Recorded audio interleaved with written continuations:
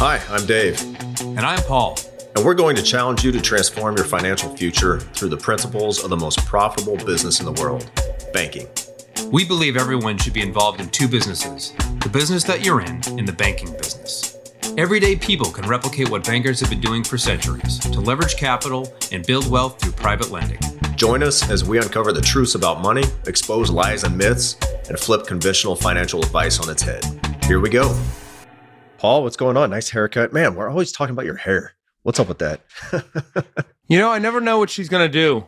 And I think she thought that I needed to be, cleaned up a little bit because I could almost comb the sides. That's how long it was. Yeah, that's like right here. I haven't had drill for, it'll be like 6 weeks in between drills this time. So Yeah. I don't cut it until drill week.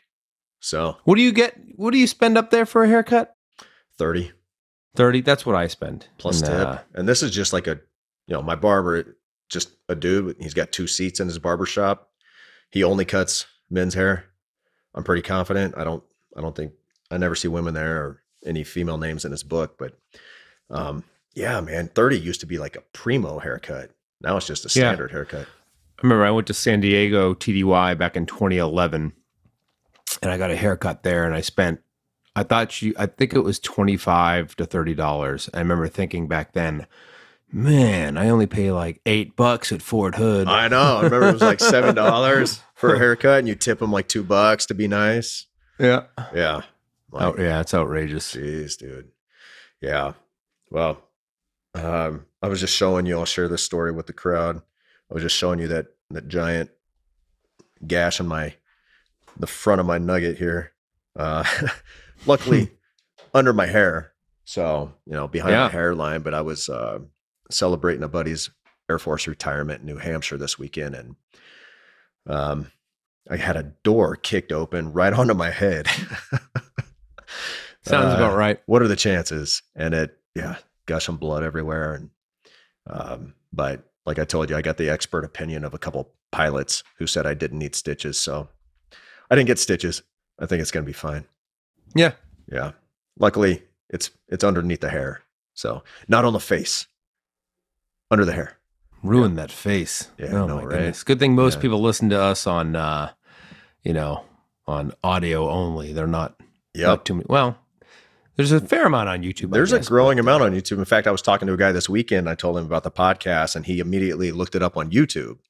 Yeah. He was a young guy though. I mean, you're talking probably in their 20s or very close to 30 maybe. But yeah, I think that's it's a demographic thing. So I'd say last time I checked about 15% view on YouTube. So about 15% of you know what Paul's hair looks like every week. So you guys can attest to that. Yeah, If you can haven't gauge seen it, you guys need to get on YouTube and check this guy out. So he is high speed, low drag. Yeah. Yeah. Yeah. It's looking good. It's thick, it though. is. Look how thick that is. You can even see my scalp. You can see your scalp. You can't on top. Yeah. You got thick No, hair. on top. It's thick. Yeah. All right. Well, enough of that, Paul Mitchell. But let's get on to something worth listening to. I don't think we've discussed this topic before, but we thought we might hit on laddering policies. Might be a couple different definitions of that. But the one we're going to talk about is, so there is a small fan base out there, I suppose you could call it, or, in the IBC world that likes to ladder policies. So what they do, and Paul, you can expand on this, but essentially what they're doing is loading these policies. You got base and paid up additions, PUA. And after a certain number of years, they just stop funding the PUA and use that premium to go start a brand new policy from scratch. And then they just keep doing that year after year after year until they have, I don't know how many policies. So we're going to dive into that and why we'll discuss. I'm just right off the bat. We are not in favor of that. It doesn't make sense to us. It's not how Nelson intended it. And it just doesn't pass the sniff test, the smell test for us. So why don't we dive into a couple of reasons, Paul? What do you think? Why is that not something that we would recommend? What are you laughing about? Smell test? Yeah, there's actually a medical thing called the whiff test. And if any of our nurses are listening, they'll know what that is. That's But a anyway, medical I thought it started. I didn't No. know that started in the medical world. I don't know if it started there. That's a but that is legitimate test. My kids do it every time they get the milk out of the fridge because Yeah. I might be known to keep expired milk in the fridge. So they No, get that's the old sell smell by test. date. Use by, sell by. Yeah. I tell them that's phony. It's like Nelson talking about the term, the velocity not to exceed the V&E of an aircraft. It says 100 and whatever, but it's really maybe 5 or 10% beyond that, right? Right. They always build in some slop. That's right. Yeah. That's right.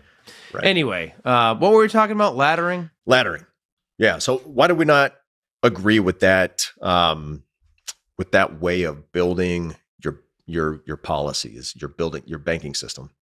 Yeah, and I haven't dug too deep into laddering or seen like a detailed explanation of it from anyone in our community. Maybe there's something out there, but to me, it just doesn't make any sense, right? One of the biggest hangups people have about the infinite banking concept and dividend paying whole life insurance, the product, is that there's some startup costs, right? There's a capitalization phase to building this business or this banking system, right? And they don't like that because everyone wants instant gratification, whatever, cash on cash in year one, and it's great. So So if that's your biggest hang up, I don't know why you would want to keep doing that every, I don't know, pick an arbitrary period of time, every 4 to 5 or 6 or 7 years or something, right? I don't know why you would do that because I feel like you're limiting, especially later on down the road, you're limiting the potential of that specific policy that you started 4 or 5 or 6 years ago. Right. And it just doesn't pass the whiff test. It doesn't make any sense to me. Yeah. I mean, it's the way I talk about it is like starting a fire. It's like building a fire. Like you have the intention to build this giant fire to produce a lot of heat to keep your family warm. Like it's a really cold night, you're outside, you need a big fire to keep you warm. Well, so you get the first fire going and it takes a long time to get, you need the kindling, you need, the small logs and then the big logs. And finally that thing is self-sufficient. You just throw a log on every once in a while and keep it going. And it's putting off a lot of heat. Well, you could continue either putting those logs of wood onto that fire and keep it super hot or even make it hotter and bigger. Or you could take that wood and walk over here and start a brand new fire from scratch, right? More kindling, more small logs, more, just a little flame at the beginning. And then finally, eventually you're getting some real heat out of it. Like, I don't understand why you would want to do that. Why not just focus all like the logs you have on that one roaring fire up until you've used all the logs available. And then you got to go start a new one, go cut down new trees and start a new fire some other time, like get another policy because you've max funded this one over here, right? It makes no sense. It's like building a business too. Some people, these serial entrepreneurs, like we probably all know somebody who jumps around from one thing to another. They'll spend a year building this like online marketing business. And then, oh, you know what? The shiny nickel over here, I'm going to go do a drop ship business. And they never really put everything into that first business. After 10 years, they've started 10 businesses and have nothing to show for it. If they would have focused all that energy and attention on one business, how big could they have grown that? Right? Because it takes time to get going. So that's kind of the analogy that I see it as. Yeah, and to use Nelson's, I'm wondering if I could do the airplane example here where, the airplane is going to get more efficient because it's burning off gas and it's getting lighter. Your vehicle, to an extent, is doing that as well, although less so. It's more significant for an airplane. But, so by the end of the trip, that airplane can do things that it couldn't do when it took off because it's so heavy. Right. And I'm sure that's significant for you in the A10. It was certainly significant for us in the Apache. That thing is she got big over the years. Yeah. Got a little, she gained some more than her freshman 15 or whatever. Like the old More like her freshman 2,500 pounds. the homecoming queen from high school. Yeah. Yeah. So you wouldn't, you guys didn't arbitrarily aerial refuel. You did it when you had to, right? That's the expansion. Right. We want to keep it going, but we've already got that much of the trip complete. We're not going to turn around and go refuel and then, add some external tanks and whatever and go back, right? So, or you could use the planting a tree. You're just getting this tree going, it's going to start bearing fruit, and then you start ignoring it and plant another tree. That doesn't make any sense. Right. Right?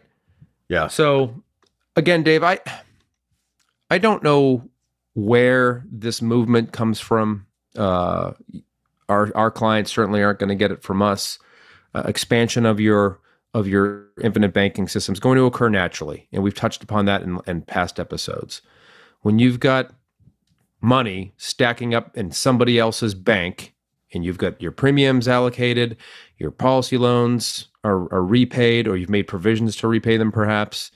Maybe you're expecting a windfall, and maybe that windfall can open up that new policy. But we're going to have that conversation. It's not going to just happen arbitrarily. We're going to take the worst part, Dave, is some people use policy loans to do this laddering, don't they? Yeah. Right. So, I mean, is it that much different? You either stop paying the premium and use that money, or you borrow, or you fund the full premium and then borrow your cash value to go start a policy, which is probably more effective if you have the means to pay that loan back. But it's not something that, in fact, it's not something life insurance companies like. They don't want you to borrow from one insurance policy to start another. In fact, they're going to ask that question: is this premium coming from a current policy? That's right. That is a question they ask. Now, I always teach my folks, and I know you do as well, that we should endeavor to pay the premium with new money each and every year. Right. Yep, absolutely. So, and then practically speaking, there's also, with some companies, I don't know if it's the same with every, but with one of our favorite companies, if you stop funding the PUA at, say, year 5, because you're using that money to go start a new policy, and then you don't fund the PUA year 5, 6, 7, well, now what they're going to do is take the average PUA that you paid over those 7 years, and that's the most you can pay in year 8 and beyond. That's right. So I think a lot of companies do that. Yeah. So now you're, and not only that, you've cut off, you've essentially cut off the legs of your policy, of sprinting, and you cut it back down to a walk. Not just that, but now you're probably carrying a lot more term insurance than that policy needs, which there's nothing wrong with that because that's more life insurance, right? But that just means there's less room for permanent insurance in your new policy. Yeah, we were talking before we hit the record button about, kind of using up your insurability. Right. Right? Like if you keep doing this and what's important to understand about these policies is that what you're underwritten for isn't necessarily going to, it's not going to equate. You're going to be underwritten for, a bit more than the policy produces in year 1. Right. Yeah. And you can make that number spread quite a bit with certain design elements. But generally, you're always going to have more underwriting than you do year 1 death benefit, even with the PUA and all that stuff. So by doing this over and over and over again, you've got to be eating up your insurability. Now, you could be making more money. Okay, great, but it's still. Why would you just keep starting over? Pay that old PUA that's now 7 years old. Pay that on policy 1. Don't open up, policy 7 or policy 3 with that PUA money. It just there's no reason to try to trick the system. I think it's a way people are looking like, oh, I can trick the system and make this better than what it is right now. You can't. Just keep it simple. Fully max your first policy until you've completely maxed it and you're still accumulating capital somewhere else. And then it's time to just organically, it's time to open up another policy and start funding that. until your means increase and you got to open up another one after that. So just makes a lot more sense. Yeah. And when in doubt, Nelson Nash's book, his first book, Becoming Your Own Banker, obviously, and second book, Building Your Warehouse of Wealth, he didn't discuss these things. Those books are guides, but they're good guides. And I've watched the video series, and I've watched other videos of Nelson and other folks that were close to them. And laddering and using this strategy, which I think I kind of think it's more like a marketing gimmick, is not mentioned and it's not encouraged. So the path has already been laid out for us. He already showed us the way. All we have to do is just keep walking down the path. Right. Yeah. There's no need to keep continually trying to reinvent and put a new twist on something that's already working. So so here's another example of a company trying to put a twist on something that's already working. Is talking to somebody recently who got a whole life policy from a company a couple years ago that decided to create this new product. And I forget exactly what it's called, but essentially the dividends are tied to the index. So you get some sort of index. Some sort of index. I don't know what stock index, but it's tied to some index. Well, guess what's happened for the last 2 years of this policy? He's received $0 in dividends. Zero.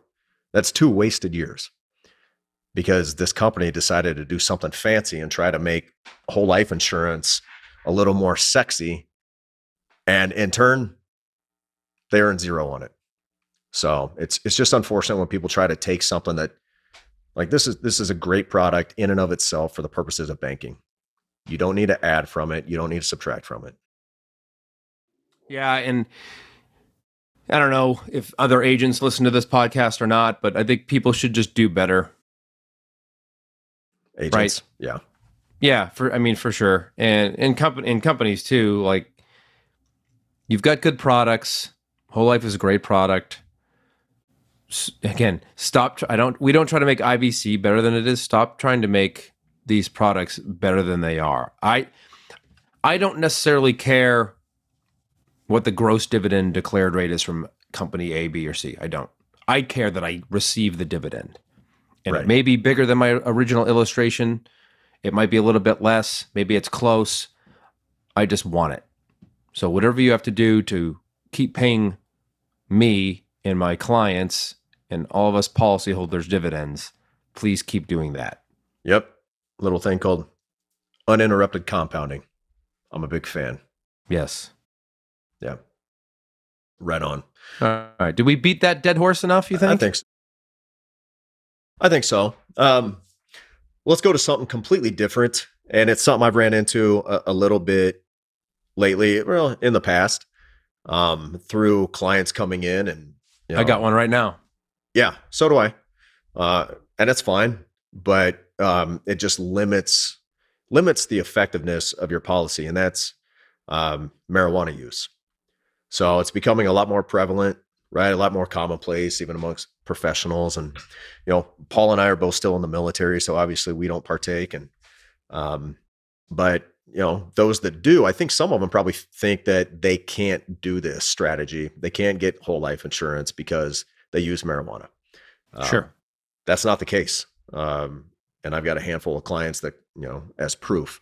The difference is, with one company, you may get a tobacco rating because they just view it as anything else you would inhale. And, they have different risk profiles. And other companies, they, as long as it's not excessive, whatever that definition is, then it's no big deal to them. So, different companies have different views on it. Yep. Yeah. Some companies you might get tobacco rates, and for the pricing of the insurance, and for some companies you may not. But you're probably not getting it. I don't know. If you've gotten with some other companies, Dave, have they gotten better than standard or whatever? Oh yeah. I got with one company the top rating non-tobacco. Yeah. Wow. Yeah. It's amazing how the different underwriters and the different companies. It's really a culture thing. I tend to lean toward the more conservative underwriting type view of the world, I suppose, and because it makes sense. Like, hey, if you want to smoke cigars, you're going to get tobacco rates. Hey, and that's okay. If you want to At smoke least them you're more than like twice a year. So Yeah, but at least you're underwritten for it. You're underwritten. We have a shared client that's a pretty prolific scuba diver, and he's done some certain things that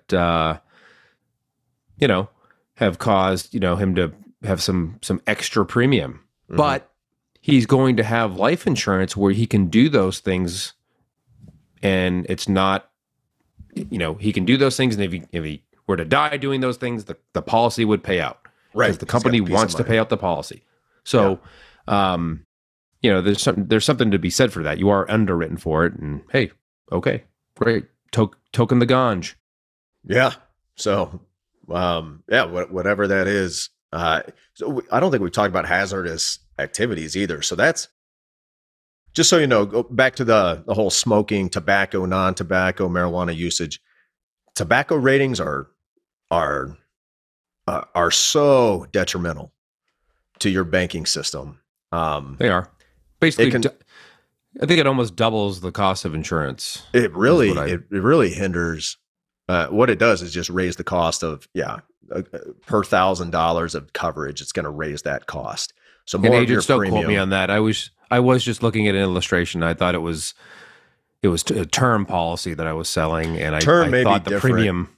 Yeah, on the term, it basically doubled the premium almost. Yeah. Well, I just read it definitely doesn't double with whole life. I just ran a kind of a side-by-side illustrative on a 51-year-old, putting the same premium in two policies, standard tobacco and standard non-tobacco. And the difference was about 10 years into the policy was about 6% in cash value and about 20% in death benefit. Not So, insignificant. Not insignificant at all. Yeah. In That's fact, going to that gap is going to grow. Sure. Yeah. Because in the beginning, it's like 2% difference in cash value and 15% in death benefit. But as time goes on, though, that delta gets larger and larger. So I'm telling you, in fact, I had a meeting with a client last week. We went out for coffee and I was like, hey, you still using tobacco? He just, uses dip.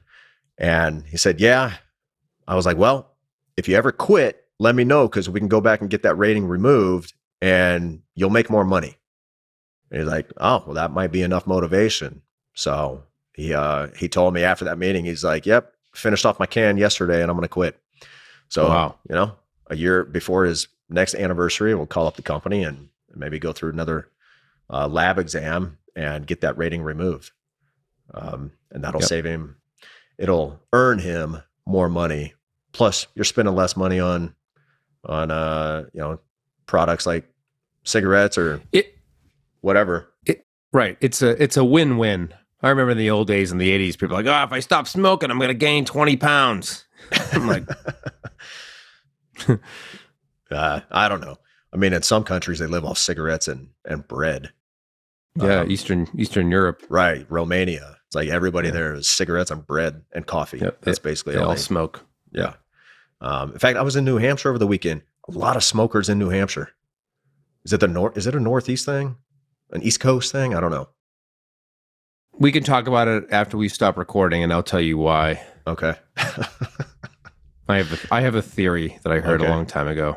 I always like it when we hit stop, and then I really get to hear what Paul thinks. Yeah. No. I'm very caged on the. He's on the caged. He's live. very candid in real life. Yeah. So you guys should get to know him in real life. Okay. Yeah. Well, other hazardous activities. So scuba diving, paragliding, Sure. parachuting, flying, aviation, Private on a aviation, private specifically, aviation. is So- very. Yeah. They don't like that. Gliding, like gliders, like they Yep. don't like racing, any kind of racing. They Yep. don't like that stuff. If you're a pilot, I've got a lot of pilot clients because that's Yep. a lot of my network. So if you're a commercial pilot, scheduled airline, you should not have any issue as long as you have some experience in that Yep. jet. You've been flying for a couple of years and you got enough airmanship and all that. But military, maybe not. Kind of depends on what you fly. Yep. But if you have any of those hazardous activities, Skydiving is a Yeah. is a no. skydiving, I went to one company and we got like a table rating for a skydiver. So What he was table? still insured. I think it's just table B. Oh, that's not So it's not- terrible. Not terrible. Yeah. Sure takes a bite out of the It banking does. capabilities, but you can still get insured. And if you drop that hazardous activity in the future, you can come back and we can talk to underwriting about trying to get it removed Right. and see what they say. Yeah. Right? I think a lot of your underwriters, and, I can't speak for every single one of them. If you have a certification, they're going to, the assumption is that you're going to continue to do it at some point in your life. Yeah. Yeah. But if you make a statement that you're not going to do it anymore, A warranty? yeah, then maybe you'll be good. But just, Yeah. you got to be honest about it. Because if you go back and you go skydiving a month after you got that activity removed and you got a better rating, that probably opens up the contestability window again. That I'm not sure of. But there's a Yeah. 2-year contestability window that life insurance companies, that when you die, if you die within the first 2 years, they're going to do an investigation and see if there's any reason that you flat out lied on your application. So Yep. they could contest it. So just keep that in mind. You got to be honest. And let's pretend if that occurred, Dave, the beneficiaries would receive the premiums that had been paid. They would not receive the death benefit if they were able to Right. successfully contest, fraud, basically. Yeah. So you'd get those premiums back, but you'd be out the millions of death benefit that the beneficiaries expected. Yep. So Bottom line is, there's no reason, we're going to make you be honest, because you need to be. Because I'm probably underwriting. You're going through underwriting a company that I part own, and I want it to be profitable. good point. Yep. Yep. Very true. And we want to, keep it that way for all of our other clients too. I don't want one, a handful of people kind of messing it up for everybody else. So cool. Yeah. We get time for this last topic. Yeah, we got a couple minutes. We got a couple minutes here. So, yeah, we were talking about this earlier and thought, I don't think we've really covered it here, but maybe a lot of people have heard about something called like a life insurance line of credit. So, what's that, Paul?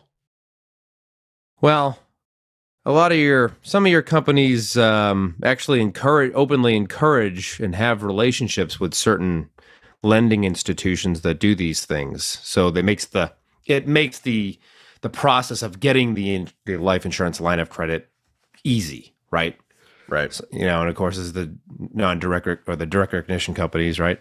Or the ones that you aren't able to request loans online. In the first, if you can't get a loan in the first year, policy loan. Anyway, so Yeah. we use companies that you can do IBC with. That's why we use them. And you can do it right away. And you can do it right away. Yeah. So basically, where you would collateralize your policy cash value and get a line of credit seemingly at a lower interest rate, although I'm not sure that's true right now. Right. But maybe it is.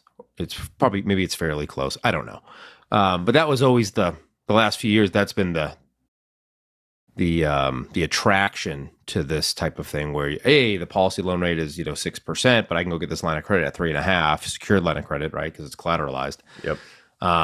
But you and I were talking, Dave, and sure, the banker can do whatever he wants, but that violates one of Nelson's rules: don't do business with banks outside of checking or savings, and you also cede some control over your whole life insurance contract. You do. You absolutely do. You So- give up control for the convenience of having this immediate line of credit. And maybe you have 20 different policies. You could combine the cash value of all of those policies for a single line of credit, which Yeah. would sure make things simpler, right? You only have one account you're taking loans from and paying back towards. But you're giving up control because somebody else is holding the collateral on your policy, which is probably your biggest asset. Yeah, and if you had your line of credit through SVB, Yeah. That I would don't know have what been that shut would look down. like. That'd be shut down. And guess what? If your policy's collateralized, the life insurance company's not giving you a loan Yeah, because they're going to say, no, that company's collateralized until they tell us that you fully repaid all of that loan or whatever. We cannot do that. Yeah, it would certainly create an interesting scenario. So anyway, it's not my cup of tea. I'm not going to disparage anyone that's doing that. People, again, the banker can do whatever he wants or she wants. So if you want to go do those things, great. If that works for your life and your lifestyle and your business or whatever, hey, more power to you. I'm trying to be more of a purist over here, and if I don't have 20 policies or 20 or 30 policies or 49 or whatever like Nelson had it at one time, but I do have several. More than what's several? 3 or 4? A few is 3. I would say several is more than 3. Yeah, I agree with that. So I have several. With that. Yeah. And I don't find it overly difficult to manage, even though I have 2 different logins and whatever, but it's I don't find it overly difficult, but I do understand the appeal. Yeah. And I think sorry. Ahead. I was going to say maybe they're able to write off some of that interest too. Oh, yeah. Right? Because it's coming from actually, I don't think you can do that. I think Trump put an end to that, actually. At least for HELOCs. You can't write off HELOC interest, which was a real bummer. That was a bummer. That's right. Yeah. But yeah, it's probably pushed people to use those more responsibly now. Yeah. I bet you it has. Because, I don't know, governments have a way of dictating behavior without dictating it, like encouraging behavior in one way or another, right? Which the tax code is nothing but a behavior modification plan. That's what it is for your money. So keep working. Millions on welfare depending on you. Well, and all of our international creditors are depending on us to produce the taxes that pay the bill for the interest that we pay. Don't worry. We'll just print the money and give it to them. Yeah. It's like Doritos. Eat all you want. We'll make more. Spend all you want. We'll print more. That's the Fed's motto. Yeah. Awful. Yeah. All right. But anyway, that's what that is. Again, if you want to do that stuff, great. Don't come to me and ask me how to do it or whatever, because I don't do it. Yeah. And just it goes back to what we say about life insurance all the time. There's no deals on life insurance. There's only trade-offs. This is a trade-off. More convenience, maybe slightly better arbitrage on the loan rate, but you're giving up some control. Yeah. So you got to know what you're giving up. Yeah. I like the convenience of not having to repay policy loans. I pay them at my convenience rather than having a payment schedule on that line of credit as well. True. And the insurance company is not going to call my policy loan due. Nope. Like they call line of credit. It always goes back to control for me, Dave. Control over the banking function. The whole purpose of doing this is to become your own banker. And anyway, so that's how I see it. Yeah. Well, all right. Well, we'll wrap it up there, but hey, go to the show notes, register for the webinar coming up on April 20th, 7 p.m. Central Time. So if you haven't done that, just go straight to the show notes. You'll find the link, and we'll see you guys there. So until next time, control your capital. Or somebody else will. Hey, thanks for listening, everybody. If you'd like to have a conversation with us to see how you can become your own banker, or if you have any questions or topics you'd like us to tackle on a future episode, please send us an email to davidandpaul@theibcguys.com. And subscribe and leave us a review if you're on Apple. Follow and leave us a 5-star review if you're on Spotify. And please share this with your friends. We'll see you next week.